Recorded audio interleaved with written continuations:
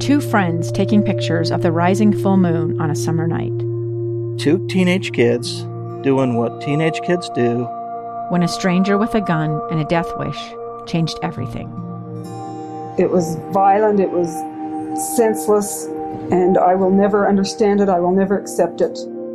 I'm Amy Donaldson, and unfortunately, we're all too familiar with stories about how violence shatters lives. But what we rarely see is how they are rebuilt. In a new podcast, The Letter, we relive tragedy, but only so we can hear the rest of the story. The struggle to reclaim lives, the realities of grief, and the possibilities of forgiveness. I believe in miracles. Sometimes I thought, there are no miracles. Yeah, there are, and this is a big one. Follow The Letter at theletterpodcast.com or wherever you get your podcasts. Are you ready? What's going on here? Resistance is futile. This, indeed you are, Paul, is It's in my hand, Paul!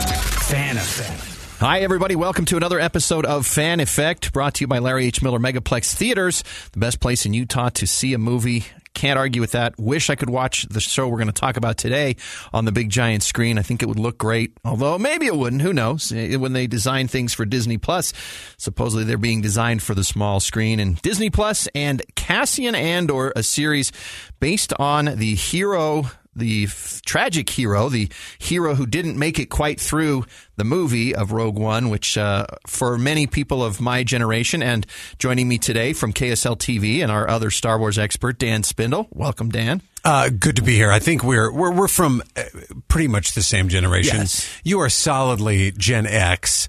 And I'm probably the youngest Gen Xer at age 42. I think that's about You're right on the border between millennial and Gen X. Yeah, and I never really wanted to claim being in the millennial category, even though Gen Z has taken over all the ire of every other generation nowadays. Right. So, whatever generation Gen you are. I was wondering about that. Generation Lambda or something. They're going to get into the Greek alphabet. Well, from our generation, at the very least, those who were old enough to have only had the original trilogy for a long time. I mean, I was 24, almost 24 when Episode 1, The Phantom Menace came out, but you were already 20? I was 8. When Phantom Menace, I was 18. It was 18. Right after I graduated high school. I saw it in the theater. So yeah, you literally right are on the cusp there on the border. Yeah. But for those of us, when Rogue One came out, it felt different. It came out a year after The Force Awakens. It was a different feel, and it was meant to be, obviously. Yeah. And I remember, and even on this podcast, you can go back into some of the archives back when we were still called SLC Fanboys.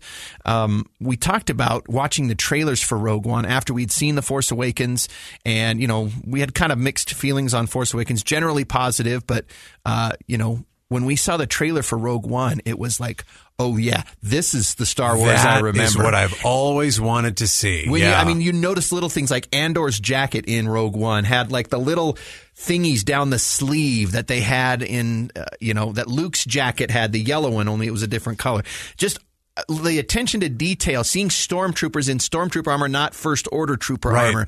The recreation of Yavin Base looked phenomenal. Seeing the Death Star, the original Death Star, the completed Death Star that we hadn't seen since 1977.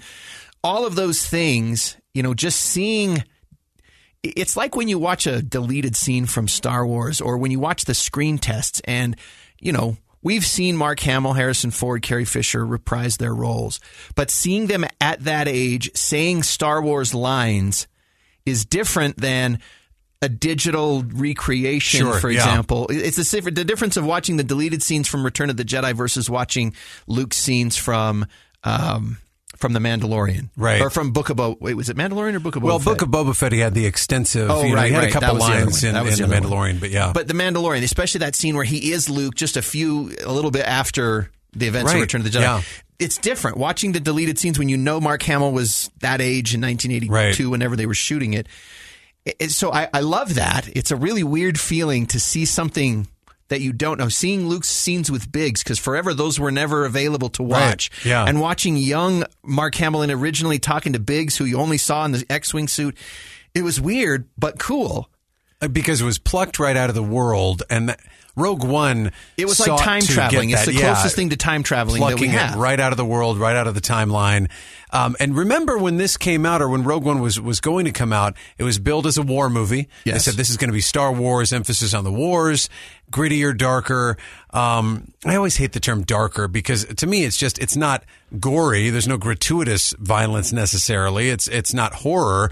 But what it was supposed to be was we're going to have the episodic films that are right from the Skywalker timeline, and we're going to have these side offshoots that were going to be called Star Wars stories, right? Yes. Rogue One, a Star Wars story. Solo, a Star Wars story, and that kind of fizzled. Multiple untitled Star Wars stories that then all got thrown away after Solo didn't do well. Well, because it was after the Marvel blueprint and the template of knocking out these things every year on the year, which I don't know if they might have been able to do it had they done it a bit differently or committed to telling stories well outside of the Skywalker saga. I don't know that they wouldn't have done well. I think they would have done well. They could have if they were willing to take the year to 2 years prior to getting one movie ready to block out. I mean, it's like what they do for the comic books and for the novelization series. Is they have the summit where all the writers get together. Yeah. Say, okay, what are you thinking? Let's see if let's make sure that we can make this all work. Right.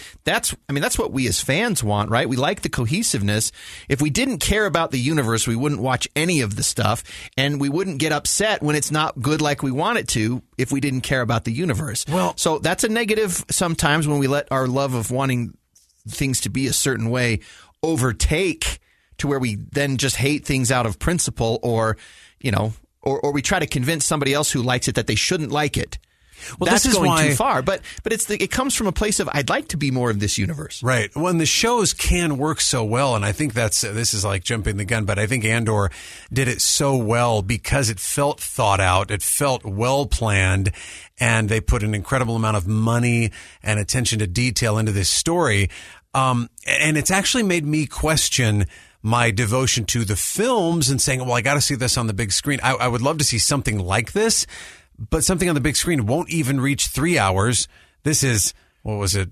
Well, they were anywhere from 9 30 hours. to 60 minutes each, and there was what, 12 episodes? 12 of them. So you're talking 9 hours worth, something like that. I mean, I think, and I've been talking to my boys about this, my sons who are all basically teenagers now, and they've talked about what could be the next film. And we're thinking now, because we've had 2 seasons of The Mandalorian, we've got a 3rd one coming up, you could make a Mandalorian movie without feeling like you're getting shortchanged. Because you could make a Mandalorian story knowing that the film or the television show is still going on, the streaming show is still going on, so you're not shorted any of that awesome detail and dialogue that we've come to expect now. And I think Andor just sets such a standard now that's so high.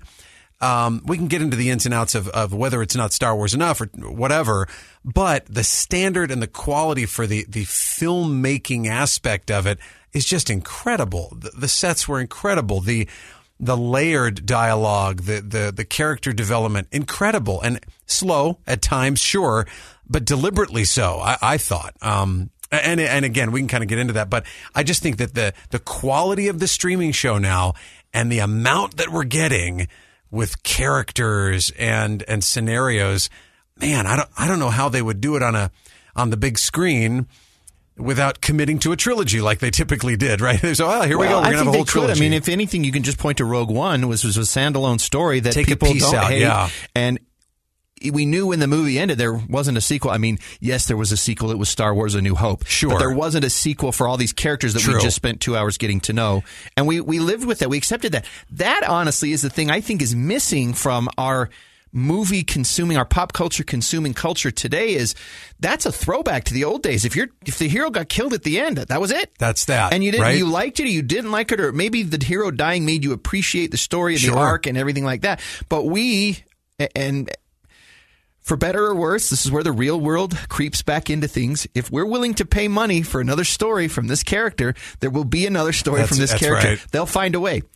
Whether it's a prequel, like what we got here for Andor the series, or whether it's another sequel. And for better or worse, and I believe that each one should be taken on its own merit because some are better and some are worse, you're going to get more stories from anything that we already like. You just will, because we'll spend money to see it, and we will.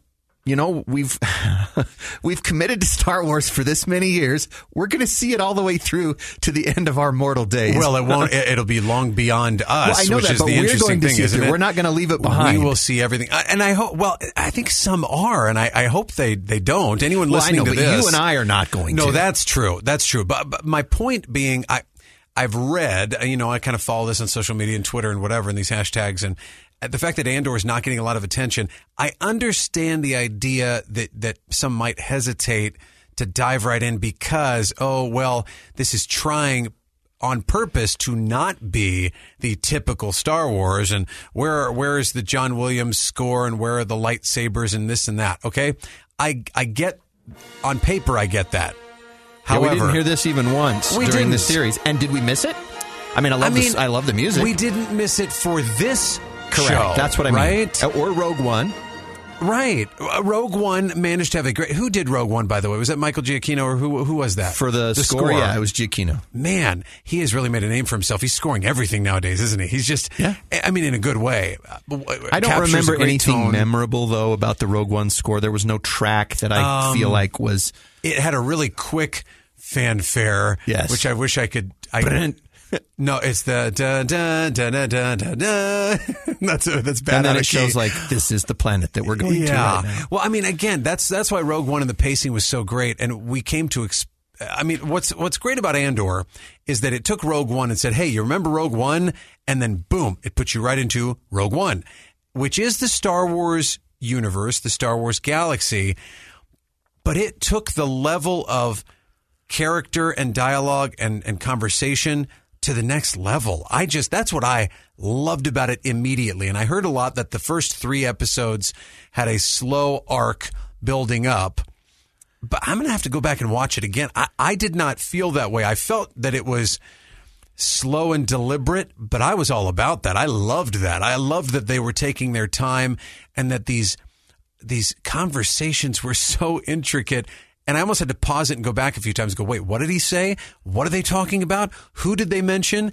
And the names of this, man, I don't have a list in front of me. What was it? Probably 37 new characters or something that all had multiple lines of dialogue. I loved it. I thought it was great. I'm not going to knock the sequel, prequel, whatever. I'm not going to overly compare it to the other incarnations of Star Wars. The fact that we have this one, man, oh man, I thought it was fantastic. So do you want to start with breaking down the arguments for and against? Do we want to set the table with, what did we get from it? Okay. What do you want to do? Yeah, let's do that. Kind of an overall generalization of how we feel about it. So what we got from Andor is a prequel to the character. And from what I understand, and I'd have to do a little bit more research, I'm sorry I don't have that right in front of me, was this tries to explain Andor's line two different lines. One is when he ruthlessly kills the informant on when he gets the information right at the beginning of Rogue One. We see him, yeah. And then later, Jyn Erso accuses him of something because her problems are so bad, and then he has that line you don't know what I've done for the rebellion. He says, I don't have the convenience of deciding when I want to fight for this. I've been fighting for this since I was 6 years old. And so this is attempting to explain that. Well, it's using him as the everyman, too. I feel like in some ways this is trying to build the backstory for Han Solo of why he would shoot first, for example. Okay. We need to know why Han would shoot first, even though we didn't need to know why, because back in the 70s, it was the lone gunslinger. The cowboys shot first, and it didn't matter. He flips the coin to the camera bartender. follows him, so he's right no matter what. That's right. I mean... but then it was like, well, then did he shoot first, or listen, is he a nice guy? So Greedo he's a nice said, guy. I'm going to kill you. That's what Greedo basically Greedo had him says at gunpoint. to him. That's what I'm saying. Han had every right to shoot first. It wasn't a cold-blooded murder. Right. He had a bounty hunter getting ready to take him in cold. That's what he said. He goes over my dead body. Well, that's the idea. Coming in cold. Oh boy, see, it's great. Andor to me was the embodiment of the every man, every woman in the Star Wars galaxy. It's some random person. So you're talking in the Rogue One portion, or as you watch the series? Well, I think that's what the series I feel like attempted to do. Each one is a part of the other. So for sure. So the Andor we saw in Rogue One was committed to the cause, was willing to kill informants if it looked like it was going to put the rebellion at risk or put what the information he gleaned at risk. Like this needed to be known, and he did what he had. He was a survivor, and he did what he had to do. That's why him and Jyn connected, I think, was because they're both survivors. But now we get to see more of how he was a survivor versus in Rogue One, we only saw how Jyn was a survivor. Right. And so... Well, Star Wars was always about mythology, right? George Lucas wanted to create a mythology that had kind of a religious aspect to it so that it was universal and people could relate to the themes, right? And it did that, and it's got a fairy tale aspect, which we've seen a lot of. Luke and Leia, when they swing across like Errol Flynn. Pulp action. It's pulp action. That's the difference, I think. And when somebody argues against Andor, that's what's missing from Andor. I'm not saying it should be in it, but that is what's missing is the pulpy fun aspect of it. They're in a firefight. Hardly any fun at all. They're in a firefight. They're escaping from the Death Star. It's utterly ridiculous that 3 people and 2 droids can get off, or 3 people, a Wookiee and 2 droids can get off an armored space station with literally thousands of troops on it. Oh yeah, like it's ridiculous. And we already know that the Death Star works because we'd seen So yes, we can come up with headcanon to explain it all, But what I'm saying is, even through all of that, you've got this happy music, give you a kiss for luck, we swing across. They're playfully arguing. We're fine. We're all fine here. Yeah. We're fine. How are you, Chewie? We're gonna have company. I mean, it's funny. Go back and watch the original Star Wars: A New Hope. I make this argument all the time that it is so funny and not goofy slapstick funny. It's just naturally great, but it does have funny that dialogue. Too. It's very good. Go that way, kick. You want to get this walking carpet out of my way. It's just so great. That's what Andor leaves that part out, and that's okay. The other way, yeah. Because one of the arguments I'm going to make is that every Star Wars is as much a product of its time as it is part of an overarching universe of stories. Sure. And it has to be, first of all, because it's been around for 50 years, and it has to be because even though we kind of pretend otherwise, we are not watching historical documents. Think of Galaxy Quest. Oh, the historical documents. Oh, yes. It was a TV show, guys. Yeah. It was written on the fly. We treat it as if we're watching a documentary, but it's still entertainment and it's a story that's still being written. Something that's going to come out later might contradict something we watched in Andor to some extent. And it's going to happen. Speaking of history, if you look back, I've read a lot about especially colonial times and the Revolutionary War. And there's a great show called Turn. I think that was A&E. It's on AMC. AMC, that's right. Yeah. Now, about Washington and his spies. Yeah, well, but that's the thing. We have this George Washington, the Washington Monument. He's on our money. You think of what a great, noble hero he was, and he was. I'm not knocking it. I've read multiple biographies about Washington. He's probably my favorite president. I love George Washington's attention to duty and detail and understanding who he was and who history would judge him to be.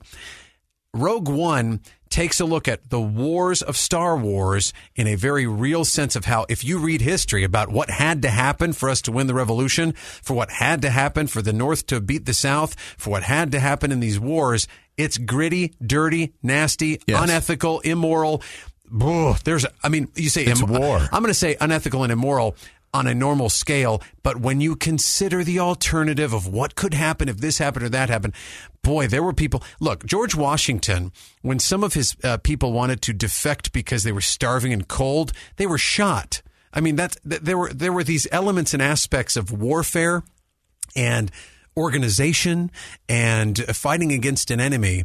Look, they crossed the Delaware right on Christmas because they wanted to catch them drunk because they knew that they would be, with the Hessians, they'd be celebrating with the Germans, so we can catch them off guard when they're celebrating Christmas. You go, whoa, this is serious stuff. I felt like Andor really pulled that back, the curtain, to show, what would have had to happen for these rebellious acts to work. They mentioned them in the original trilogy. That many Bothans died to bring us this information. Yep. The rebels we still have haven't just seen that story, by the way. We will. With Disney Plus, we will. It'll be called Many Bothans or something. We'll get to see the tales of the Bothan race. But that's what Andor did for me, was I knowing what I knew going in, saying, okay, this is Rogue One, but even more detail. I wasn't going, wait a second, where is the sweeping score? Where is the lightsaber wielding Jedi? I was totally cool that wasn't happening. And I'm fine with it. I think the reason we can be fine with it, because when the sequel trilogy came out, we did not have Disney Plus. We did not have streaming. Right. We did not have unending content. And so when it comes out and misses the mark in a few places, you go, okay, I liked it. And then The Last Jedi comes out, and that was the most divisive thing in Star Wars history. And then the third one comes out and everybody kind of likes it, but then they go, wait, that's it. We shouldn't have wrapped it up this way. We should have wrapped it up this way, because there's a panic that goes through the fan base that says, oh no, this is it. So the fact that we have streaming content now that can really go in any direction you want it to, Yep. I kind of want to tell people, we're good. You didn't like this? You didn't like Book of Boba Fett because it didn't do that? Cool. Enjoy what you like about it. I hated the speeders, the shiny speeders of the local gang of ruffians, non-ruffians on Tatooine. The Power Ranger speeders. There you go. Power Rangers. But tons of stuff about The Mandalorian was just epic and incredible. Andor in the same way, because it goes off in a different direction. I love it. Now, is it going to be rewatchable to just sit down and chill and catch an episode of Andor? Probably not. But what I take away from it is that you can do a more adult, quote unquote, constant talk, the adult Star Wars. You can do that without sacrificing anything else. You're not doing that instead of anything. You're doing it in addition to, and it's okay. That's a good way to look at it. In addition to, not competing with or taking instead away from of. Yeah, you're not going to not get lots of Jedi in the future. Well, you can like The Mandalorian or you can like Andor, but you can't like both. Yeah. Love both. That's what I'm saying. Yeah. It's not an either-or proposition. Right. It's not a zero-sum game. It's a different way to tell It's stories. like when you have kids. You think you're going to split your love between the kids, but what ends up happening is your heart enlarges to include them both. It's like the Grinch. If you're willing, you can enlarge your heart to include all of the Star Wars content. And if you hate it, that's fine too. Again, I don't have a problem with somebody who doesn't like it. I do hope that you could explain why you don't like it. Like my brother and I will never agree on The Last Jedi, but he's at least given me reasons why he doesn't like it. And you've got reasons why and you I've love got it. reasons why I do like it, and why those things that bother him, I've decided don't bother me enough to change how I feel about it. And so there's room in the tent for everybody's opinions when it comes to this. We don't play zero-sum games on Fan Effect. Yeah. Unless I say, no, I'm just kidding. So for me, Andor, now I had to watch this with kind of two different lenses at the same time. As somebody who reviews stuff for the KSL TV noon show, I have to look at it as beyond just my absolute geekitude and love of it just because it has a Star Wars logo on it, right? You coined a phrase there. But I also have to look at it like, okay, but what about everybody else who doesn't love it as much as I do, who doesn't understand when I drop names like, well, when Mon Mothma goes here, well, Mon Mothma, is that like a bug? Is that like the hairy guy? I got to understand that I'm going to be talking to people who don't know the lore as well as I do. So I have to watch this like, would somebody who doesn't love Star Wars already like I do, how are they going to feel about this? Or how can I imagine that they would watch this? Is there things here that they would be willing to? And then also I would have to think of, okay, well, how could I explain them to maybe what's a mindset to take when you go in to watch this. So as I'm watching it, I'm watching it like, would this draw me in if I didn't already like Star Wars? And that was where I was a little bit like hesitant because, you could recommend A New Hope to literally anybody. Now, they may not like it, but you could recommend it. It's kind of fun. It's a throwback to earlier movie adventure eras. Story. It's adventure. Everything is over the top. The stuff is supposed to be cosmically and comically almost large to where, it's meant to be the little versus the big from the moment that the Good movie begins evil. And the small ship goes Darkness by versus and light. the giant ship is chasing it. It's meant to do that kind of stuff. I mean, look at Darth Vader. He looks like the most evil person ever, right? Yeah. That's all he was this evil robotic kind of robot Were guy. you sure if he was a robot Nobody or not? knew. But in the one shot in the light, you could kind of see some eyeballs through his lens. I remember that debate before we saw Empire Strikes Back and the bald back of the head. I thought stormtroopers were robots because they had oil written on their backs. There you go. Even though it was like 011 or something like that. Yeah. So we all can, but that's something you could recommend to anybody at any time and say, check out Star Wars. Sure. But could you take Rogue One and recommend it to somebody if they didn't have, at the very least, A New Hope as a base before you watch that? Because much of what these things, and this is sort of the advanced level fan, and this is the 410 instead of the 110 classes in college. Once you've got the base, then you can go into like the deeper stuff, and then the stuff has more meaning. the speeches given by Luthen and Mon Mothma and honestly, even what's his name? It's not Siler. It's who's the Andy Serkis? No. His speech was good. Cyril, yes. Cyril Karn. Cyril Figgis. No, just kidding. Cyril Figgis is from a different show. Sure. Anyway, the things that they say really resonate for you and I because you understand the things that come later. We understand the Planet Destroyer. It's only barely hinted at in this series. Sure. And yet it's the key to Rogue One.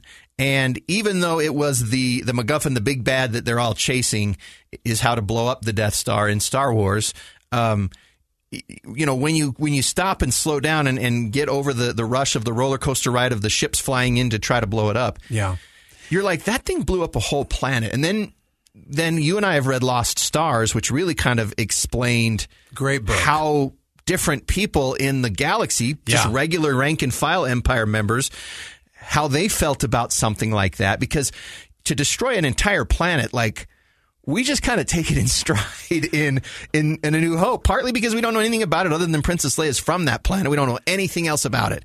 And now we've had 40 years to build some backstory, to get to know Bail Organa, her father, to see it in a couple of different spots in Revenge of the Sith and then again in the Obi-Wan Kenobi series. Yeah. So now suddenly it's they blew up a whole planet full of people. Like, we took it in stride when they destroyed the whole Hosnian Prime system, like multiple planets in because we barely saw Force it. Awakens. We saw a couple of people look we up, and have that no was connection that. to it. Okay, well, let me throw this out there as far as connection to characters, and this is I will admit I am watching currently that I was watching Andor. Something that I'm trying to catch up on is Man in the High Castle, and we talked about this a little bit. That's on Prime. Yes, that you can watch it, and it's an alternate history of what if the Nazis and the Japanese would have won the war in World War II, and this is the current era of the 60s, and this is what the world would have looked like. Now, there are so many similarities between that and Andor, and the storytelling is, there is as close as an art dealer who ends up being... Who's the spy, kind of? Yeah, the organizer of the resistance. At least in this one, it's an art dealer who ends up being utilized that way to kind of. He enriches himself, but so he's not like Luthen as a rebel leader. But there are so many different storytelling devices that are similar, and yet also the same is you talk about, do you care about these characters and why and how? I think Andor, as well as something like Man on the High Castle, which is you have to know the backstory. Man on the High Castle, the backstory is, remember World War II? Yeah. Remember how this happened? What if this happened? Star Wars is the same thing. You know how they blew up the Death Star and the Emperor kind of took over and he was evil? He was an evil guy. Well, there were a bunch of these officers and stormtroopers. Let's kind of look into that. Let's look into these rebellious people who would fight against the Empire. And so you are going back before what you already know will happen or has happened. So in the same way, you're setting your mind in this reality, and then you're going, oh, that's interesting. So I would have to ask somebody who knows nothing about Star Wars, which you'd be hard-pressed to find somebody, what they think of it. But my wife and I, as we watch Man on the High Castle, there are some Nazi figures who do horrific things, and yet you care about them and their family and their storyline because they really dive into their motivations, but they're still really evil. This show in Andor was the same way. As you looked at Dedra, and you kind of thought... That would be Dedra Meero, the Imperial Security. She's ISB, and yet she's kind of trying to push back against her other officers and even her superiors, and you're interested in her story. I want more of that. Boy, oh boy, if I didn't want her and Cyril Karn to just a lip lock at the end there. It was so close. Did you want him to? Yes. I thought they were going to for a second. Well, because it made sense at that time. She thought, I'm repulsed by this guy. He's intoxicated by her and her power. And then at the end, he saves her life. And now they're going to be the happiest space Nazis together. You go, okay, this is great. No, I think I didn't get the impression. I thought she was going to do it just out of like relief that she thought she was dead for a second. I think she's going to be attracted to regret it for him, the next 12 episodes. Listen, I think so those two, I think when you look at the guy who was on Aldhani and his family, and you kind of looked at his family for a minute, and then they were taken hostage, you cared about them for a minute. The ability to care about people who do bad things, I thought, is the genius of the writing of Andor. And the same thing with any of these spy, thriller, suspense, whatever show, whatever film you're watching, if you can kind of get into their mind and see from their point of view, not compromising your morals and standards, and not like, well, the Nazis did have a right to. No. That's not what I'm saying. There's a Japanese character in Man on the High Castle that controls the West Coast, and he's this leader of the secret police of the Japanese, and yet you're following his storyline with interest and wondering what's going to happen to him, and you don't just wish ill on him. So Andor, I thought, did very well in taking the evil people that in the original trilogy, it was black and white, but the original trilogy was about redemption, right? It was about multiple motivations, and can you change once you've done something bad? So Andor kind of looks at that in multiple layers with Mon Mothma and her family. I mean, she's selling her daughter into a life of an arranged marriage to a gangster's son, for crying out loud. She's, doing these things with questionable legality for the greater good. So maybe that's the term that we look at with Andor is, what is the greater good, and how far do you have to push yourself? Yeah, to achieve it. And can you keep your humanity, or whatever alien species you are, right? your closest thing to humanity, without? Can you keep your moral center? Right. And what is it worth? Luthen's monologue, which should be forever known as, Luthen's monologue should be looked at as the incredible, Nemec's manifesto needs to be written out as well, but Luthen's monologue, my goodness, it sets the stage for every rebel going forward, as far as what you've had to sacrifice, what you've seen, what you're willing to do, and why it's a righteous cause. Just incredible. So to me, that's what what was so fantastic about Andor was, I care about these characters, all of them, and I'm interested. And you can kind of set aside some of their dirty deeds, I suppose, and still be interested in where they're going and what they're doing and why. And that's what I loved kind of looking into. That's a great stopping point, because that leads right into my next point, which I wanted to discuss with you, which is how Andor is a product of our time as much as all the other Star Wars movies are a product of their times, and how the storytelling is then influenced by what the things are going on in the real world around them. It's the story of an American held in a dark Venezuelan prison. Then all of a sudden they all kind of lined up. They pointed their guns at me. And this is the point where I thought, I'm going to die today. I'm Becky Bruce. I spent a year working on Hope in Darkness, which now has more than 2 million downloads. Find it on kslpodcast.com or wherever you listen to podcasts.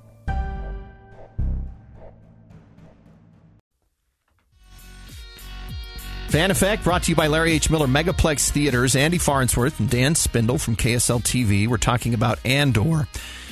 We both liked it.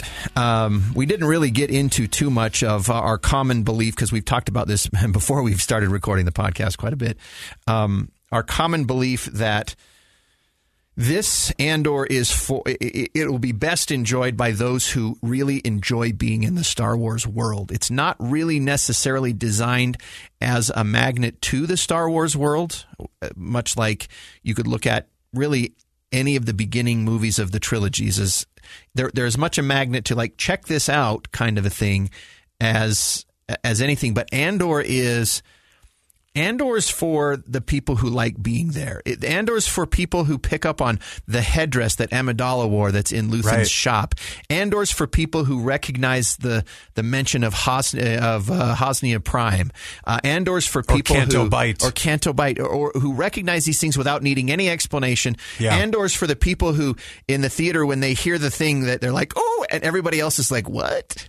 Yeah. To me, Andor is like the moment in Ready Player One when they talked about the glaive, which is the little star from Krull that was so obscure. See, that was way too obscure for me. And yet, my brothers and I played a game about Krull, and it was the coolest little weapon. It's it looks like a starfish, only then blades come out of it, and you can throw it, and it'll go and come back to you. It's great soundtrack, Krull, by the way. Great soundtrack. It's a very, James Horner, very less known movie that seems like it should have been better known. But what I'm saying is, Andor is for moments like I had in Ready Player One, where I recognized the thing and couldn't wait to talk about it with my brothers. Like, did you see the glaive was in it? Do you know what I couldn't stop saying when they would go back? Now, I'm not knocking either thing here, and let me get to that. the set that they constructed that was Ferrix, right? Yes. Rick's Road in Ferrix. Incredible set. So many times when they would veer off and go into an alleyway, I would say to my kids, I'd look over and say, hey, they're in Galaxy's Edge again. And I'm not knocking Galaxy's Edge either. However, what you just said, if you want to go and sit in the world without much happening, that's Galaxy's Edge. Because Galaxy's Edge, if you go on the Falcon ride, awesome. If you go on Rise of the Resistance, life-changing. Everything else, there's nothing that happens. There's nothing going on. There's not a lot of characters. But having said that, I could go sit somewhere in Galaxy's Edge and just sit. I could. I don't have to. Stare at the Falcon? Yes. Stare at the Greeblies. You know, for those who don't know, Greeblies are just things that George Lucas and his team created, the ILM guys created a box on a wall that looked like a panel that had a lever. It didn't matter what it was. It was this mechanical looking thing with flashy lights. That's a Greebly that people use for their Star Wars rooms and their theater rooms all throughout the world now to create these awesome spaces. That's it. Creating an awesome space. Like, that's all I care about with Star Wars most of the time is just, can I live there for a minute? Can I explore the world? And Andor had the nitty gritty. You were exploring the world. There were different foods, different streets, different places, different lights, different We got our first glimpse of Star Wars breakfast cereal. That wasn't Star Wars themed so many breakfast times. cereal. Yeah, no, so many times. Somebody said it was Oops All Berries is what it was. Captain Crunch, Oops All Berries. We saw a prison. I mean, I'm trying to think. Had we seen a prison before? Maybe in the animated. No, we'd seen detention centers. Yeah, like but the this detention is like center. a This is a prison. full blown. Detention centers are more like the county jail, the lockup. Yes. This was the full on prison system with lifers. You know, and incredible new technologies. And I know we're going to talk about that, so not to jump the gun too much, but talking about what Star Wars does to reflect like our own reality. That's a lot of that came up in this series, especially, but it always does. It always does. So on that subject, how Star Wars reflects reality. I mean, think about the way the world was, and for a lot of people who watch A New Hope, it took George Lucas finally telling people, yes, it is a Vietnam War allegory a little bit. It was made in 1977. It was just a couple years after the Vietnam War ended. Even though people don't like it, America was the empire. Right. Even though it's funny and to me, this is why I don't think it was seen that way, is because it came out a year after the bicentennial. The bicentennial where we celebrated we're the rebels who rebelled against the Empire of England. Right. And it was no coincidence that all the Empire had British accents and all the rebels had American accents. It was intentional. And so it was kind of funny that it was technically the opposite of what we kind of looked at it. But again, the real world, the bicentennial, we were very patriotic. And so, of course, we rebelled just like the rebels. That's why we connected with the rebels, was because deep down in our DNA as Americans, we are rebels when it comes down to it. Pioneers, trailblazers. Exactly. Yeah. All of those things. And of course, nobody likes the big overbearing hand who's no fair and that, treats people bad and doesn't care that they're treating people bad. So that becomes a product of its time.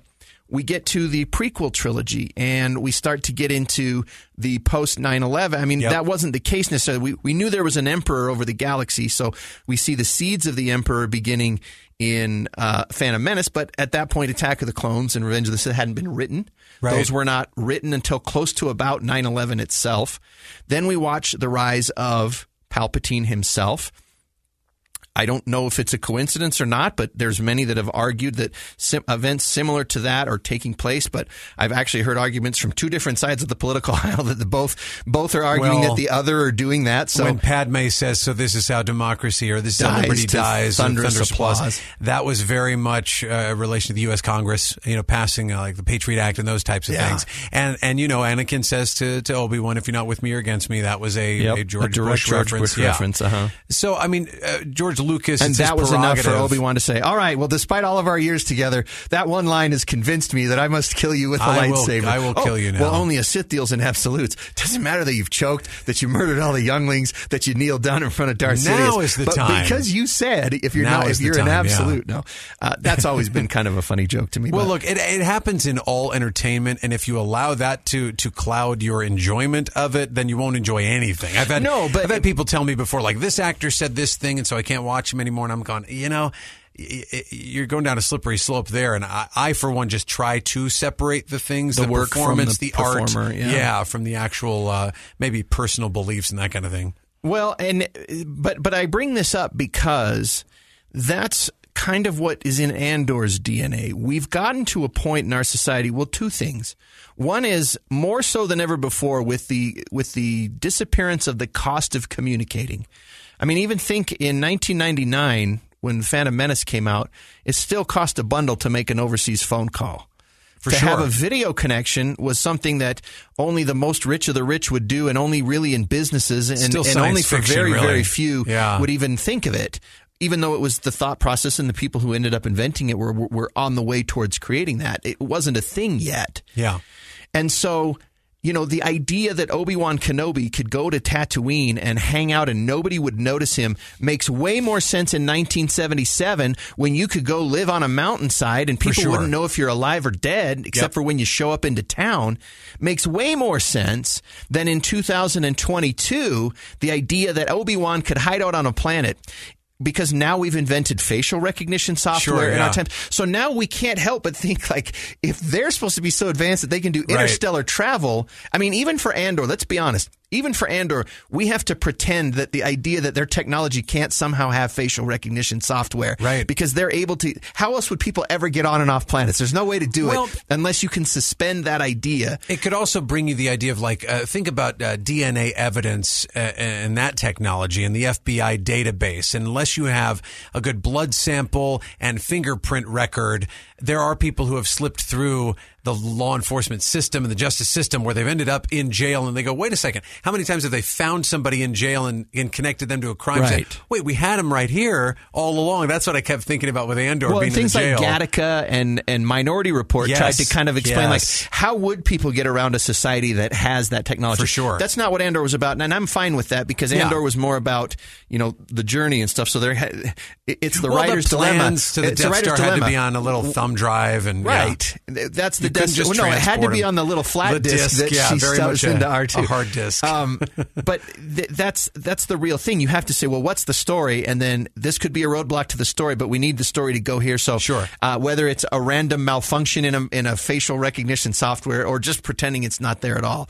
But again, so as you watch it, these are the type of things that come together. So now we're watching how the rebellion comes together. And in 1977, I don't know if we would have cared how the rebellion came together. The rebellion was explained in one line. It's a period of civil war. Right. Rebel spies striking from a hidden base have won their first space battle against the Empire. Yeah. That's what we knew of the rebellion. Luke didn't know of the rebellion. The droids barely knew the rebellion. They were on a rebellion ship, and it didn't matter. I mean, we saw the rebels on the base, but we didn't ask the question, well, how did they get there? And where did their X-Wings come from? But as we've had 40 years to think about it, we want to know those things because they had to come from somewhere. And now those of us who've grown up on the stories that as a kid, and it's similar to when you read comic books as a kid, it doesn't really matter that it physically would be difficult for Spider-Man to whip around this building at Mach 6G and then land without hurting his... as a kid, none of that even matters. Right. But then as a grown-up, you're like, well, if we really had to do this, and as they make the movie, how can we physically pull off this thing they've been doing in the comic books? Right. That becomes a thing because we've had years to percolate on it and to think. And so now Andor becomes a representation of all those things. Did it matter how the rebellion came about? I mean, not really as far as the story goes. We just know it's there. But now we've had it for a while, so like, how would a rebellion come together? It helped that we were like, how does the Empire rise? Well, we got to see that in the prequel trilogy. A master plan who was able to play both sides of a war for his own PR ends, and they do it subtly through the Clone Wars cartoon series if you've watched it. There's little things in the background where Palpatine's making an announcement while the characters are going past. That he's talking about, well, the Jedi are doing these strange things, but don't worry, I'm still with them. And you find out that somebody who's a master manipulator who can actually manipulate two sides of a thing to his own ends suddenly finds himself willingly supported by a lot of the people. And then as we go into Andor, we start to see the type of people who support the Empire. And yes, there's still some of the bullies who like to continue to bully, and the Empire gives them a fist to bully with.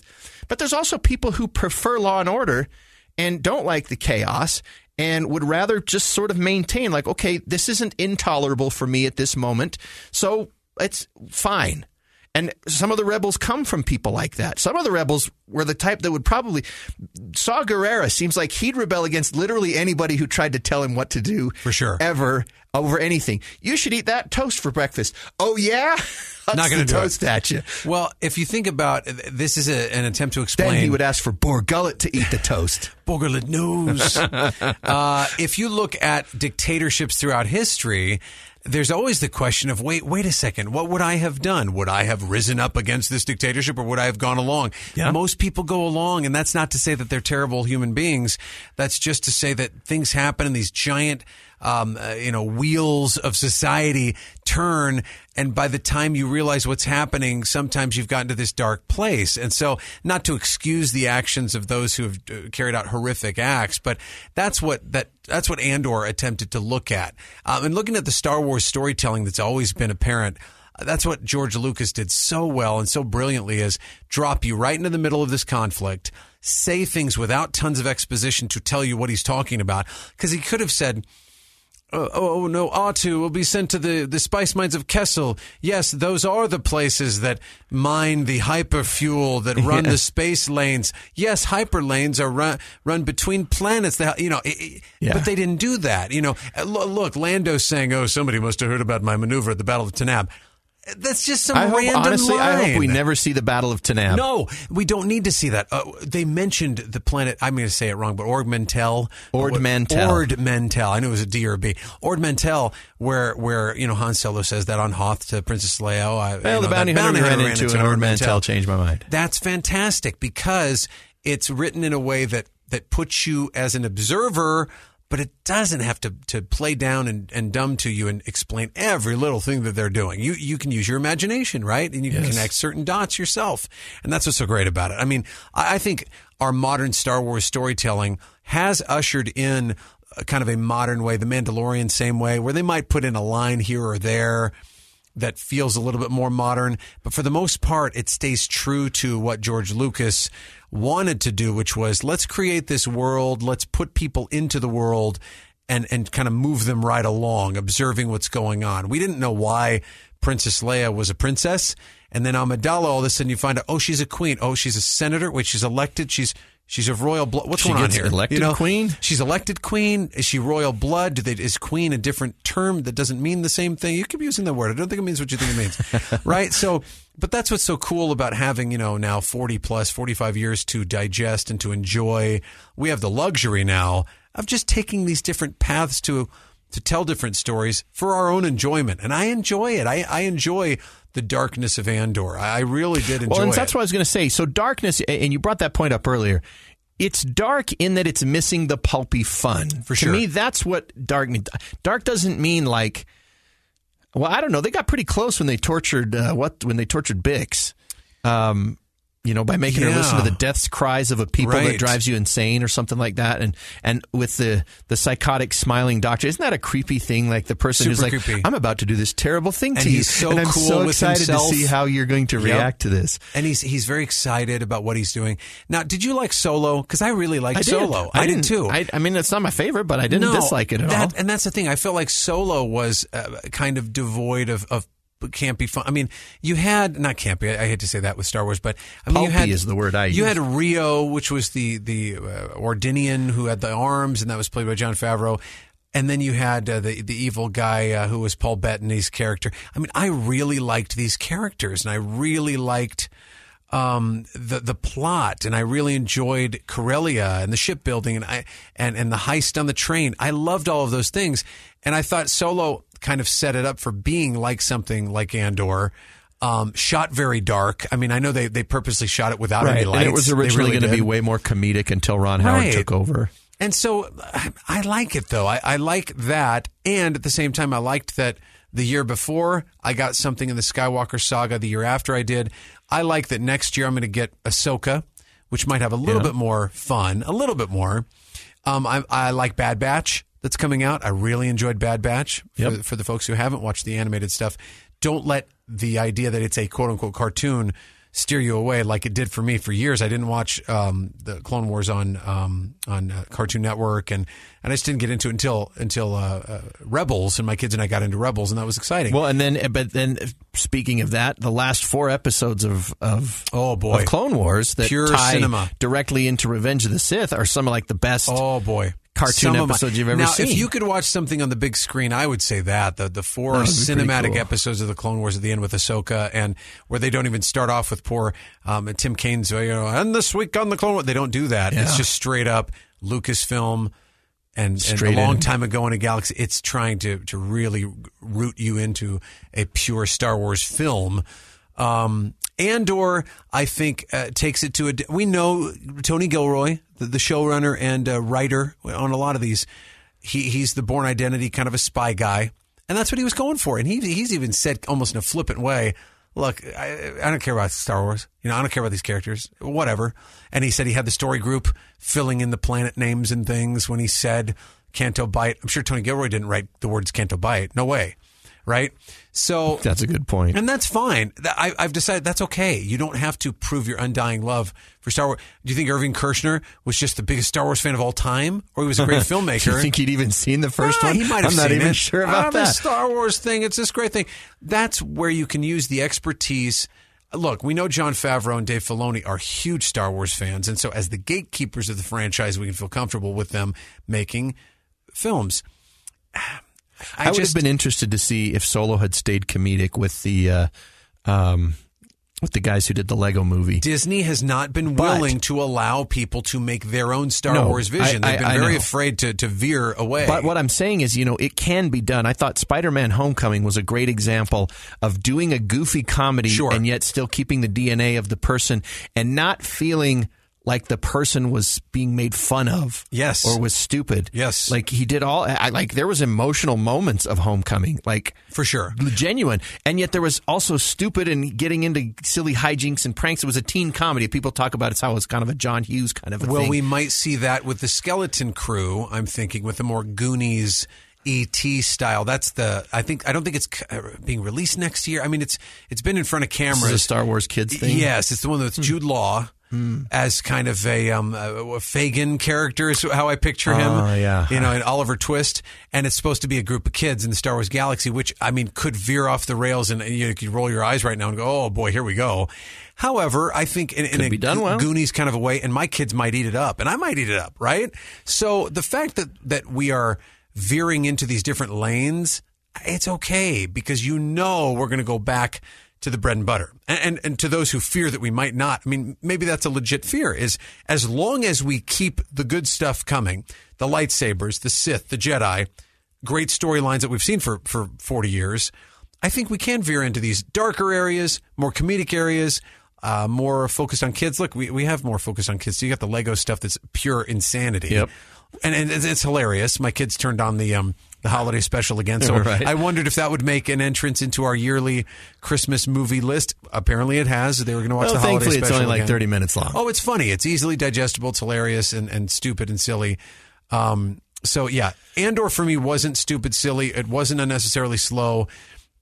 I thought that it was thought-provoking and deep and interesting and Star Wars-y at the right spots, right? Okay. When you had the roar. Look, let me just pluck out a scene and go, holy cow, this one. Now, you'll like this because I'll relate it to The Last Jedi, to episode 8. I told my kids when we saw Luthen Rael pilot that, I want to say the name of it because it's awesome, the Fulcor Hallcraft, is that what it is? The Fondor. It's called the Fondor Hallcraft is the name of his ship, okay? I only say that because I want to repeat it again and again until they give me a toy. I want a toy of the Fondor Hallcraft. When that thing busted out, So Hasbro Labs should be HasLab, I'll probably invest in one. But when he busted out that... the side lasers? What do you call... Well, before that, what do you call that? Not flak. Oh, it was essentially... Just like on Air Force One, right? Yeah. And it gets sucked into the countermeasures, and then beams it up, and his droid that's part of the ship that's on there talking to him. He was as cool as a cucumber. I really do think he might be a hidden secret Jedi because of the way he piloted that thing and the way he carries around whatever he carries around. He's, it's kind of hinting that it's a lightsaber. He gives Cassian a kyber crystal. Okay, they're giving us these obvious hints. However, honestly, scene, I never put that together. When they release the TIE fighters to come after him, when they've got that awesome Star Destroyer with the giant dishes coming after him, and he does a thing just like the maneuvering of Han Solo in Empire Strikes Back, or I thought Poe Dameron at the beginning, the cold open effectively of The Last Jedi, when he is about to flip a Yui in space and puts his hand on the side of the cockpit of the X-Wing and flips around and says, "Hold on, BB-8," and then he goes straight towards the Dreadnought. Look, people can think what they want about The Last Jedi. That was an awesome part of the scene where Poe went out there in his X-Wing and pilots it to show you he is the best pilot in the galaxy. Luthen there told me, like, whoa, how does he know how to do this kind of stuff? And this Fondor Hullcraft is an awesome ship with hidden capabilities, just like he has hidden capabilities. He puts on his wig, he does his smiling, he's an art dealer, whatever. He's really not. He's a cold-blooded killer, organizer of the rebellion. Oh, yeah, and a hotshot pilot who you go, has he done this before? Oh, my gosh. He's outsmarting TIE pilots. Come on now. So that scene right there was just so, it was just pure awesomeness to my fanboy heart. Well, and that's another one. That's where it felt Star Wars-y a little more than some of the other stuff. Oh, yeah. And I don't disagree with what you're saying at all. For me, Andor was just straight immersion. Like it was swimming in the deep end after you've had swimming lessons and being able to feel like you could dive down to the bottom and pick up the ring off the bottom. Whereas at the beginning, you were afraid to dip your head under the water. It was awesome to be down there. Trying to imagine, and as an adult, again, this is having chewed on stories for my entire life. It's interesting to comprehend questions as an adult that even if I watch this with my kids are not considering the ramifications of what each of these characters is having to do and what they're having to choose between. And, they haven't gotten to an adult life and had like a comfortable or a cushy stretch of it. Where you'd be like, oh, I really enjoyed this part of my life. And if somebody said, okay, well, now we're going to upend it and make you choose between this and this, you're going to be like, I kind of don't want to upend this part. Like, if it's going to get upended someday, maybe, but I'm not going to look for it. And so, you can see that something's wrong. Mon Mothma sees that there's something wrong. Mon Mothma understands the principles of democracy and sees, Obi-Wan kind of understood the democracy. What was at stake during the events of the prequel trilogy. Yeah. But then Mon Mothma having to choose, she's the Chandrilan, however they pronounce it, Chandrilan senator. And doesn't that sound perfect for her planet? I'm like, oh, that sounds I like always where think she'd like be a from. chandelier. That's how I always very imagined fancy, it. very sophisticated. And that's actually, they lifted that planet name from the Heir to the Empire trilogy. See, I was not aware. Now, let me ask you this. Well, she was just Mon Mothma. There was no backstory for her. And then when they did the Heir to the Empire trilogy, they're like, okay, well, we got to figure out who Mon Mothma is. She was leading the rebellion at one point. Was there a specific character or plot line or story that really resonated? Because as I would go through this, I was finding myself caring more about certain characters for a 1 to 2 episode stretch, the 3 episode kind of arcs where we saw it divided up. And I just found that fascinating. I'll tell you a character that I cared about was B2 Emo, the little gosh, droid. how have we not talked about B2 yet? Cassian? Can I get B2? Oh, I want Marva. Oh my gosh, rip your heart out. The best thing that kick Star him Wars over, does. and you're like, don't you dare kick him over. I have heard people talk about how droids are kind of throwaway and 3PO is annoying in the original. I argue against that. I push back. 3PO is one of my favorite characters of all time. I read Anthony Daniels' book, I Am C-3PO. And the fact that they brought... Your favorite character from Attack of the Clones is Tony Donnell, the low-life scum in the nightclub that was Anthony Daniels when he finally got to be on camera. Of course, yes. And when he was in Solo at the harvesting, whatever fuel on Kessel. Anyway, what I love about it is they brought 3PO all the way around at the end, and the stuff that he says to R2 that's very sweet, and the connection is the heart and soul of Star Wars. R2 saving the day again and again, heart and soul of Star Wars. BB-8 was so likable in the sequel trilogy. When K2SO sacrifices his life. Look, he could be uploaded again theoretically, right? Couldn't you have his essence somewhere? But when he dies as Climb, I get emotional every single time. Every time. So this one, the fact that... think about 3PO in Revenge in the Rise of Skywalker. Agreed. The fact that just looking on my friends for the last time. Oh boy, when JJ did that, and he says, "I want to tell you, R2, that I have enjoyed our friendship." Oh my gosh, it's so sweet. B2 EMO is so great because it is in the classic tradition of Star Wars droids that are more human than they ought to be. Right.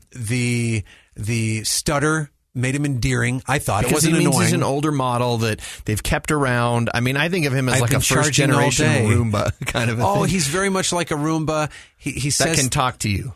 He says things to Cassian. You say you will come back, but then you don't. Oh, but he's so sweet, and he says when Brasso says, "Come on, B2, I got to go to work in the morning. You got to come with me." And well, I don't want to. I want to stay here. No, I got to charge. No, you've been charging all day. I mean, he's negotiating with his droid, but he says to him, "Hey, listen, you want a few minutes before they take Marv away? You want a few minutes?" And then who is the one to be the machine that provides the heart and soul to the fight at the end? Yeah, to Marva. She and recorded the in front hologram. of him. Yeah, because he recorded it. Great. I loved that. And I want B2 right now. like not a real one. I just want one for my desk. I want it to be the size of a little, a box of Pop-Tarts or something. I want a B2. Do they have B2 toys yet? I will buy it now. They tried with Lola in Kenobi, and I'll give Lola a shout out too. Lola, which was young Leia's little pet robot, which actually also helped save the day. Lola, I thought, was pretty fantastic as well. But B2, I thought, did it, even though B2 had a limited run, maybe 4 episodes of Substance. Right. Lola did a pretty good job too. And so shout out to the creators of Star Wars. And Dave Chapman for the voicing of B2. Oh, wonderful. Well, how about Chopper? Dave Filoni voiced Chopper. He doesn't even have a voice. He's like... Which is fantastic. It's great because R2 does the same thing. R2, 3PO is there to translate and to relate everything that R2's saying, which I love. Chopper is the same way. If we saw a live action Chopper somewhere with that arm coming out of his head, which is the original like R2 design, boy, my kids and I would go crazy when he appears in Rogue One. One tiny just for a scene. second, right? Loved it. So I will say, if we want to talk about the things that Andor gets right, and that I don't think any Star Wars fan would argue with. I know there are not enough droids. There are not enough aliens. There's not enough of the original feel of lightsabers and blasters and that kind of stuff. I thought B2 embodied perfectly what a Star Wars droid ought to be. And so this all goes back to my that I can't separate Andor from this time period. I really feel like it ties into that. And let me circle back to the fact that we have communication, which is zero cost now, and over the last 20 years, it's become zero cost. One great example for those of you who know missionaries from the Church of Jesus Christ of Latter-day Saints. You and I were missionaries back in the 90s, or you were in early 2000s. 2000 was the first year, yeah. You couldn't call home, but on like 3 days a year, 2 or 3 days a year. Didn't have email. Yeah. I was able to use a little bit of email because I happened to be working in the office for part of it. But I was probably one of the first missionaries who got to send an email home. Sure, yeah. And it was life-changing. It changed a 4-week communication lag from when I wrote a letter, 2 weeks to get home, 2 weeks for them to respond and send it back, to overnight. Yeah. And it was mind-bending. But, that... The world is different now because of that. Now these missionaries, they can make video calls home. And the reason is weekly, too. Weekly or whenever they need to, essentially. And the reason, in part, for the restrictions before was not just so that they could stay focused, although I'm sure that was part of it. But it was also not everybody had the resources to be able to contact their family that often. And it wasn't now easy, yeah. They can for zero cost. Essentially. I mean, you pay for the phone and now you can talk to anybody anywhere in the world. Yeah. But that changes even warfare. Warfare is most effectively done when it's an us versus them. And you do your best. Guess what propaganda comes from? You demonize the opponent so you have less of trouble killing them. Right. We don't live in the same world we did in the 1970s or the 80s or the 90s or even the early 2000s. It's a different world Very now. different, yeah. We know more about the world. We can talk to anyone anywhere in the world. We can go almost anywhere in the world. There are few travel restrictions, though there had been. I mean, there was years where nobody would fly to Moscow during the Cold War. I mean, unless you had to go there on business or you were sent there by the government. You didn't just like, hey, you know where I'm going to go? I think I'm going to go to Moscow for our vacation this year. Yeah. But that's a thing that you can think of doing now.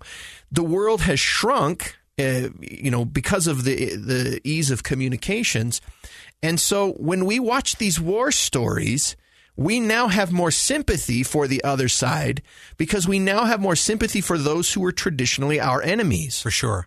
With that, and I think that's an important thing to keep in mind because now when we watch Andor, this goes back to what you were saying earlier.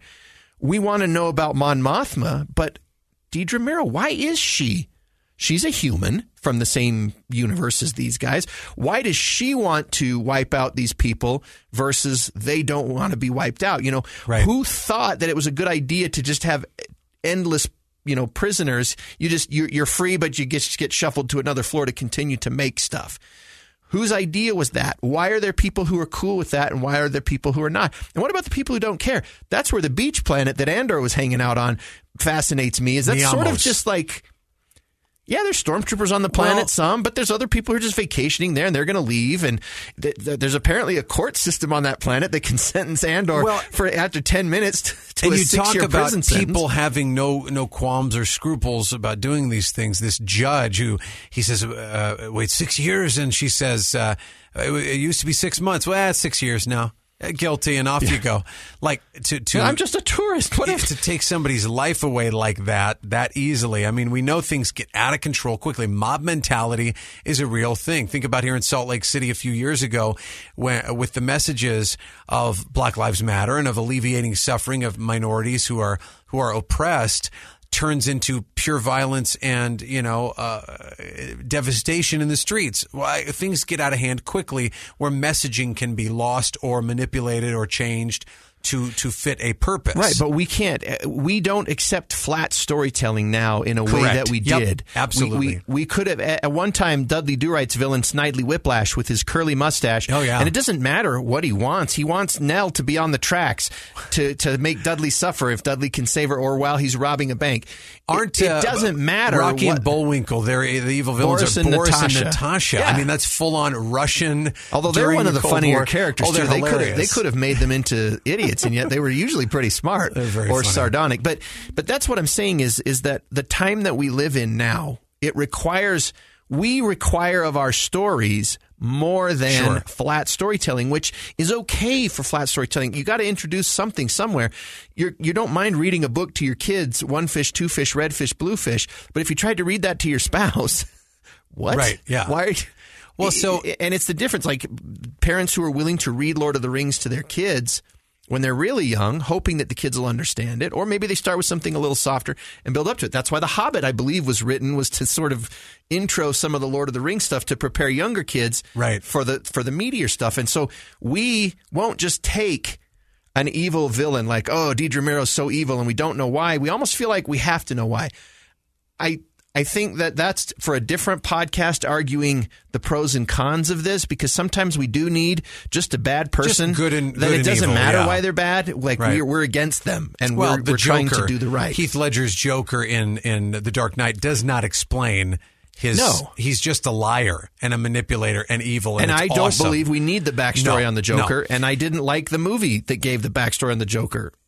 On a base level, I thought cinematically it was amazing, but There was a show, and I don't have the name of it, and maybe you'll remember. I mean, I think it was only a couple seasons, but it was a show where all the lights went off at the beginning of the show, and everybody dealt with no power, and that was kind of the idea, kind of an apocalyptic. It might have been 5-6 years ago, but the first episode of the show, and this is just to bring up the idea of these, not an anti-hero or a gray hero, but just someone who has to make a choice that you would go, wait a second, what would I do? So this woman is preparing to this wagon, like a Radio Flyer wagon full of supplies and food, and she's leaving her house, and it's chaos in the streets, and a guy comes up to her front porch and looking like he's going to help her, and he says, "Give me your stuff." And she says, "No, you don't understand. I've got children. You can't have my stuff." And he says, "No, give me your stuff right now." And he's a bigger man than she is, and he just takes it. because he kind of shoves her away. And what happens is he turns to walk away. She pulls out a pistol and shoots him in the head. And you go, oh my God. It was so shocking that one of your main protagonists did such a violent act. Instead of trying to negotiate more or shoot him in the leg or the arm, shot him in the head. And that's very Cassian Andor, right? Isn't it? Like you say, wait, what would happen if I didn't do this? She had to make a choice. My children will starve and we will not have what we need to survive today and a week and a month in the future. That's it. It's kind of like The Walking Dead. The Walking Dead did that in a lot of its story arcs. It was, what are you willing to do to survive? How do you interact with humans once the societal norms are washed away? So I think Andor was the same thing. In a time of rebellion, in a time of empire, and in a time of dictatorship, what must you do to survive at times that might not be a normal peacetime act? That's a great point. I mean, that's adult storytelling. That's making us think about things that we don't necessarily want to think about and think about it in a different way. Did he have to shoot and kill the guy who says, hey, listen, let's go split this thing up, huh? I've got a place we could take it to. I forget his name. Yeah. He said, the bad let's go. guy on the crew. Well, you say the bad guy, but I mean, he was bad just because he suggested taking the money. I mean, that makes him kind of... But he cut everybody else out. True. That's bad. Death sentence? Or does he go in the, hey... Well, this guy said this. I mean, and Cassian made a knee-jerk reaction decision. I'm not saying it was wrong, but he did not give him a chance to do anything. Cassian played it out in about 4 seconds in his head. Wait a second. If I let this go, he'll shoot me when I'm asleep. We'll get to this place. He'll abandon me. We'll get to this place. He'll have somebody else jump me. I'm not taking a chance. Boom, you're dead. and he took him out right away. Yeah. So... I actually empathize with that thought. It's one of the things that, but then it goes to the core of the character. Batman's one of those. We talked about Joker. Joker wants to get Batman to kill. Like that. Yes. That was the whole point of The Dark Knight, was trying to get Batman to go against the thing that he wasn't willing to do. Right. That's the scene where he's coming at him, and Joker's like, "Come on, hit me." Yeah. Like, kill me. Like, that's what I want. I want you to kill me because that means I beat you. Well, even going straight at him with the motorcycle, and that's what I mean. That's the yell. Scene. He's shooting shooting the shotgun while Batman's coming at him with Batman's yelling, and you think as you're watching it, just run over him. He's the Joker. Right. That's what I'm saying. So for me, that's how my brain plays things out. Like, it's almost like have rules, I have to. Right? I know what's going to happen. What is the end result if I go down this path? And so for Batman, I've always thought, like, man, there's a whole ethical argument as if Batman has a chance to, legitimately take out a bad guy for good. Yeah. He doesn't. Right. They go to jail. Yes. They get out and kill again. Is that on Batman's head?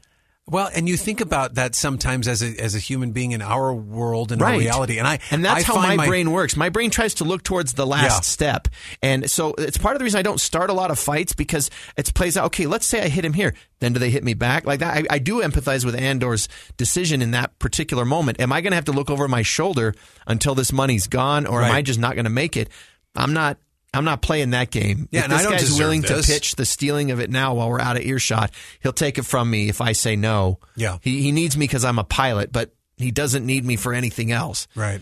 Look, 12 episodes, and I had wondered, and I know some had commented online that his move toward rebellion and being a full-blown believer in the rebellion, which he was in Rogue One. He was out for himself at the beginning of this series. Right, and if I know people were saying, arcs, why hasn't he arced yet? Why hasn't he developed as a character? And they sure drew that out to the very end, even to that last scene with Luthen where he says, look, kill me or take me in. And I'm going, you fought this hard to have him say, kill me or take me in? And Luthen smiles, and then it's over. And you go, oh, so that's how he became a rebel. Luthen says, listen, you two, he has a conversation with Cassian there. He hands him back the blaster and says, listen, I'm not going to kill you. Look what you've done. You believe now, don't you? You see now, don't you? And Cassian's going to go, I do see. I do believe. He's been listening to Nemik's manifesto. He's been reading it. He's feeling... I feel like Cyril has a manifesto too somewhere. Hey, look, I believe, I hope they do this. I believe that Dedra is now going to finally allow Cyril into the ISB. Let's get this guy on board. And Cyril's going to go the other direction of, I fully commit to the Empire. I believe in law and order so much that the order that the Emperor provides is my life's work. So who knows? We might never see them again. But if we do, I think that's where that will go. Cassian, on the other hand, sees what the oppression has done. Marva's speech did it for him. His mother said to him, fight the Empire at the end. Fight the Empire. You got to do this. I actually found this. I don't know if Andor heard the speech. Much of it. Was he not around He when was that was trying happening? to get Bix. Like that That's to me true. That's was, true. I thought that was a great Selfless. twist from the finale was everyone was expecting him to be there for the mother's That's funeral. And when he got there in time for the mother's funeral, his first thing is, where's Bix? Oh, she's in the That's hotel. true. Let's go get her. That's and true. it's like his mom's giving a speech to join the rebellion and fight the Empire. And he's not even listening to it. So he's not there to mourn. Yeah. Which we all assumed, and the ISB assumed he would be there to mourn. That's True. why it was brilliant. He didn't even know that. So it became selfless. We were waiting for him to be selfless because he was selfish the whole time. He was selfless once he and, what's his friend's name who got off the prison, Narkina prison? The one who got Melshi. trapped in the net with him? Melshi. He and Melshi go off. And so that could be seen as selfless because he was kind of helping By the way, did Melshi. he break into a hotel room where two people he didn't know were getting it on just so he could get his stuff off the shelf that he'd left there whatever months before? There was just somebody asleep there. There was nobody Well, getting okay, it on. but it was. I don't think they were alone. No, but but he that just. was- It well, that wasn't. was his It wasn't old- Melshi. It was but that somebody was else. his Like he old was breaking hotel in to get room. right. But For he was. sure. He was just went to get his stuff, and it didn't matter. He didn't even know who was in there. No. Right? Okay. He had to go get his stuff above the shower, his credits and Nemec's manifesto. But that was selfless. Him reading and consuming the manifesto was showing the change of heart. And then at the end, saving Bix's life and putting everybody on that ship and saying, go, go, go, go. Off you go. You're going to be safe. Go do this thing on this moon. And then he went to kind of give himself up because he thought, I'm not going to cause any more damage. I'm not going to make anybody else die. I have turned Ferrix inside out, my home planet. Let me just end this with me. My second home planet. His second home planet, sure, wherever he was from, the original one that they said is, his where him and his sister were from, the primitive place, the mining planet, where he, Lord of the Flies kind of thing. I just think, for those who wondered if he would have that character arc, he did. The next season, sadly, I wish we had a full blown 5 seasons of 12 episodes. The next season is It, where it's going to be 3 episodes per year, effectively. The next 3 episodes will be 4 years before the Battle of Yavin. Then you'll have 3, then 2, Battle then 1. of Scarif. Oh, Battle of Scarif. You're right. No, because BBY before the Yeah, Battle of they're Yavin. both. They happened pretty close to each other. A few months apart, maybe. I can't get that timeline right. A month apart. I don't know. A couple Whatever of it days. is. However long Luke was preparing to fly. Yeah, it was a month or something. Maybe I don't know. A couple weeks. But anyway, the point is, we did see a development in his character. Somebody who would sacrifice himself for others and for the cause and for the greater good, as opposed to just being a punk who's like, you know what, I'm going to stick it to the Empire because I hate them, because they suck. Right. That's what he did. Oh, watch this. I can spit in their food, and I can, he said to Luthen at the beginning, they don't think they're so fat and satisfied. They don't think that I can get into their homes, spit in their food, do this, steal from them. And Luthen's like, so you want to really kick it to him? No, I don't. And he didn't. The whole time it was, let me just get out of this what I can get out of this. Yeah. But he changed. Mon Mothma, she sacrificed everything with her family. Same thing. Perrin wants to be cool and chill. Here's a real question. Yeah. Is Perrin a gambler? No. Was that a scene that they played out just for the benefit of the guy listening? Of course she did. She's brilliant. But did he know that? Perrin? Yeah. No. Perrin's like, Mon, what are you talking about? You could see it. Perrin's freaking out. Like, no, I haven't gambled. What are you talking about? Perrin is pretty chill the whole time. I don't think he's a bad guy. I think he enjoys his status. He enjoys that Mon is kind of takes the flack and he just gets to entertain folks. No, you could tell Perrin right there was like, yeah, he is. He's a kept man. But Perrin right there is like, what are you talking about gambling? I'm not gambling. And Mon is like, good. At least I can feed that back to the Empire and let them know that's why they're missing these 400,000 credits. Even though I'm going to get this loan from this gangster dude, Davos, whatever his name is, Davo. She said that for the driver's benefit, absolutely, because we saw then the driver go pass it along to No, Blevin? I knew that, but then I do not think there was a gambling problem. I think Perrin was honestly hurt. Mon, I'm not gambling. I swear to you, like a guy who's been caught. No, he really has not been gambling. I don't think so at all. Okay, I do like that they mentioned Canto Bight. I loved that. Except for now that legitimizes The Last Jedi. That's okay. Look. Coruscant has never looked better. I'm just trying to find these highlights of Andor to let folks know if they didn't like it. Mon Mothma rides around in a combination of the Batmobile from Batman, the animated series. I want a toy of that, too. And the car that the Great Gatsby drives. Hey, give me one of those Bandai models to put together of Mon Mothma's car. I'll take that, too. Awesome. We just saw these layers we've never seen before, and I loved it. Like you said, living in the world, enjoying these characters who have these deep, well-written conversations, great acting. If this show does not win awards like crazy, because you know that Star Wars can get nominated. The original did get nominated for the great categories of best. Annie Hall, of course, much better film. Come on. Star Wars, right? How dare you say that? Director, picture, special effects, yes. But it always gets nominated in the sound technology categories lately, last prequels and the sequels. But this one was so layered and so complex. The acting phenomenal. Stellan Skarsgård, Andy Serkis. Diego Luna did fantastic as well. Hats off to everybody who was a part of this production. There was no weak link. I made it during the pandemic too, which makes it, I think, in some ways an impressive feat as well, because boy, they were strict, Hollywood, in making stuff during the pandemic. Again, I think, check the timeline. I think most of it was shot pre-pandemic, like principal photography that's anyway. That's possible. Well, that's why I think Boba Fett seemed a little limited. Kenobi seemed a little limited.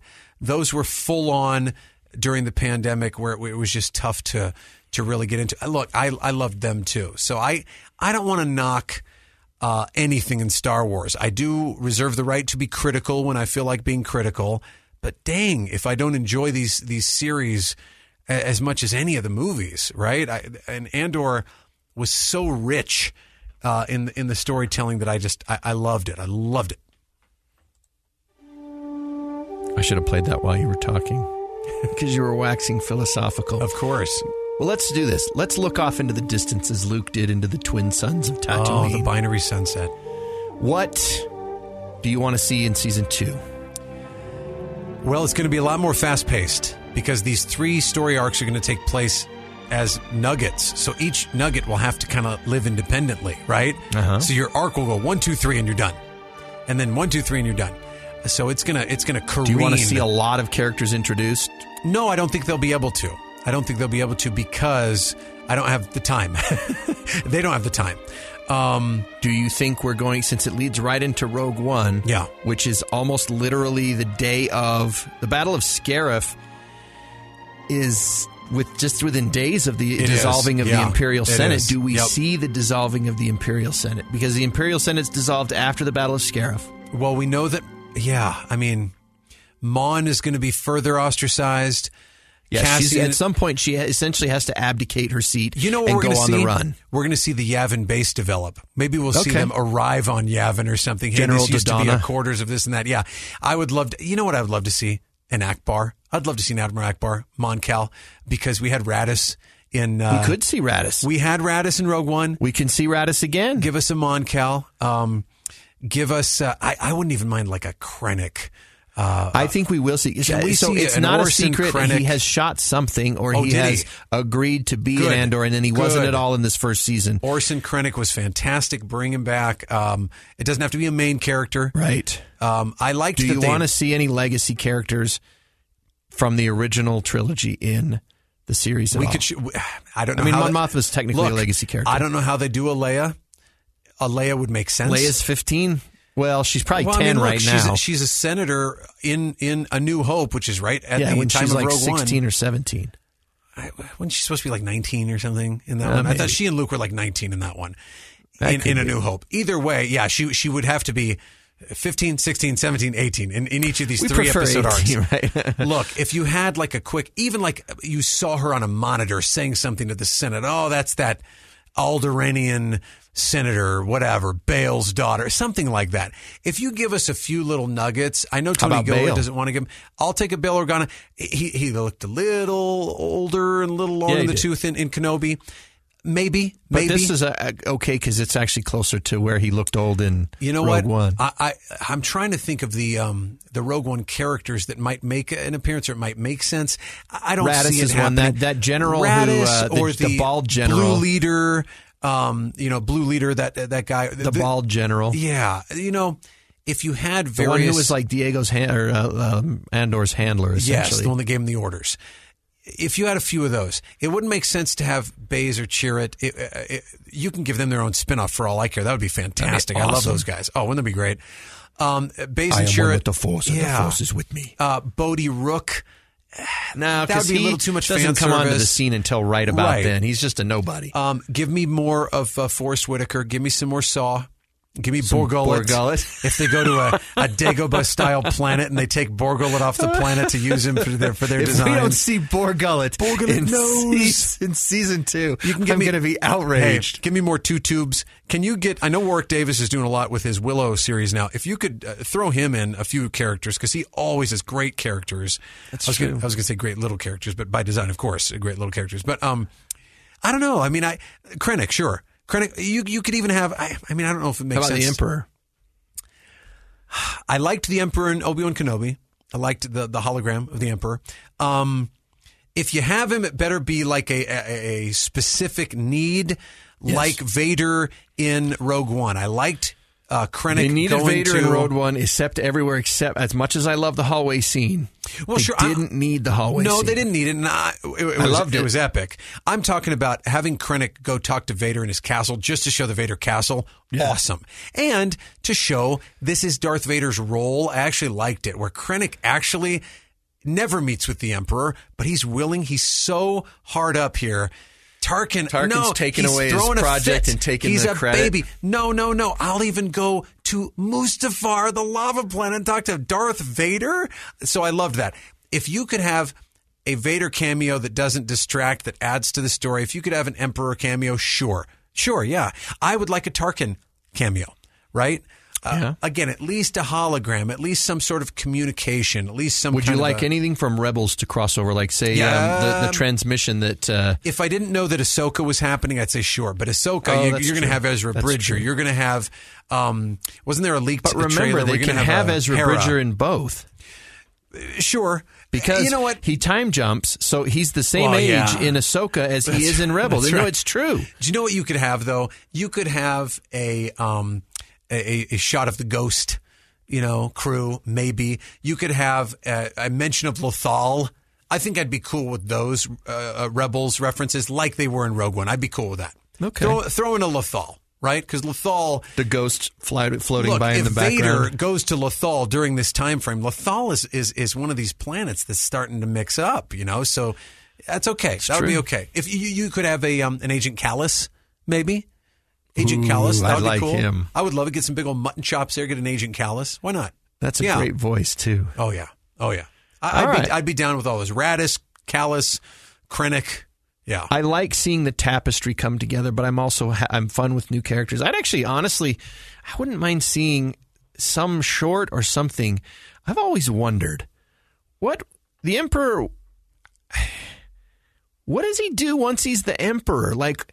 He sits around his Sith cauldron and talks about Sith part ways. of it was the challenge of getting, that was the challenge. He climbed the mountaintop. Yeah. What does he do once he's on the mountaintop? I don't know. What was his plan once he got to the mountaintop? Or was it was so focused on the journey to the top of the mountain? What was his plan after that? Was it just going on to immortality? Meditation. That's something I've always wondered. It's the same thing I wonder about Cobra Kai. Why is John Kreese so obsessed with teenage karate in the valley? Well, I don't know. I'd love to get an answer to that. I can live without it, but I'd love to have it. We have time to think about it, because I don't think we're going to see season 2 for another year and a half at least. So no, but they're writing it now. So if you're listening to the podcast, they just started shooting it. I think Mr. Gilroy, you can make script adjustments. But at any rate, cool. So that's it. I mean, we didn't talk too much about necessarily story arcs from Andor. This, obviously, it's a little late to be saying this in the podcast if you've listened this far, but this is more to be listened to after you've watched the series to kind of compare how did you feel about it versus what you thought we talked about. I enjoyed it. I look forward to the next series. I have to admit, watching the trailer, I wasn't super excited. I mean, I was going to watch it no matter what.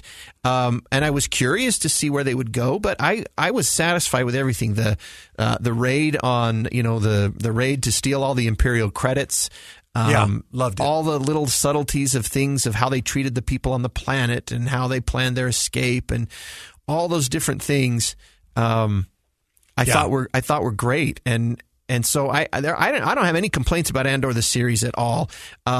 It wasn't super exciting in the, like, there was something always happening. Not in the traditional sense. That didn't bother me. Yeah. But if it bothers somebody, I don't disagree. I'm not going to be like, oh, no, it was so full of action. How did you miss it? Yeah. It wasn't. And I liked that it was released in 3-episode arcs.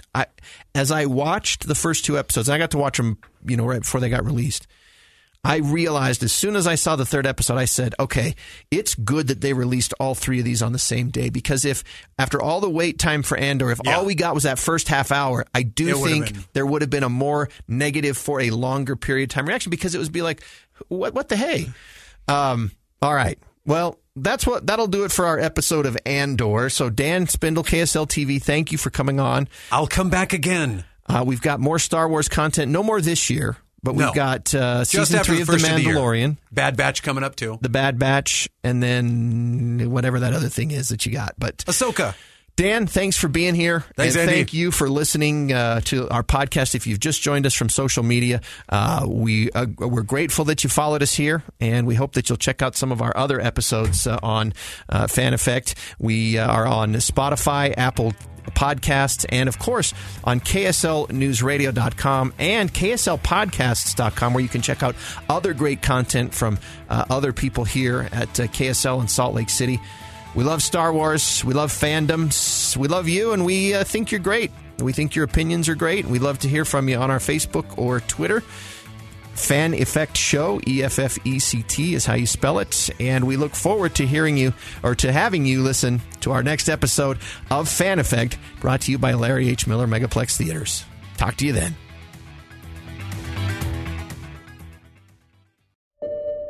I'm Dave Cawley, investigative journalist and host of the podcast Cold. In October of 1985, a woman named Cherie Warren left work at a busy Salt Lake City office to meet her estranged husband at a downtown auto dealership. She never made it home. Cherie's car surfaced weeks later in Las Vegas, in the parking lot of a hotel casino. No one knows how it got there. Strange. It was strange. Both Cherie's estranged husband and her boyfriend raised suspicion for investigators. I kind of thought that he might have done something. But no arrests were ever made. In Cold Season 3, we dig into double lives, make new connections in the case, and examine the difficulty raised by reasonable doubt. We want answers just as much as anyone else. They have creeps like that now too, so nothing's changed. That's the new Cold Season 3, The Search for Cherie, now available anywhere you get your podcasts.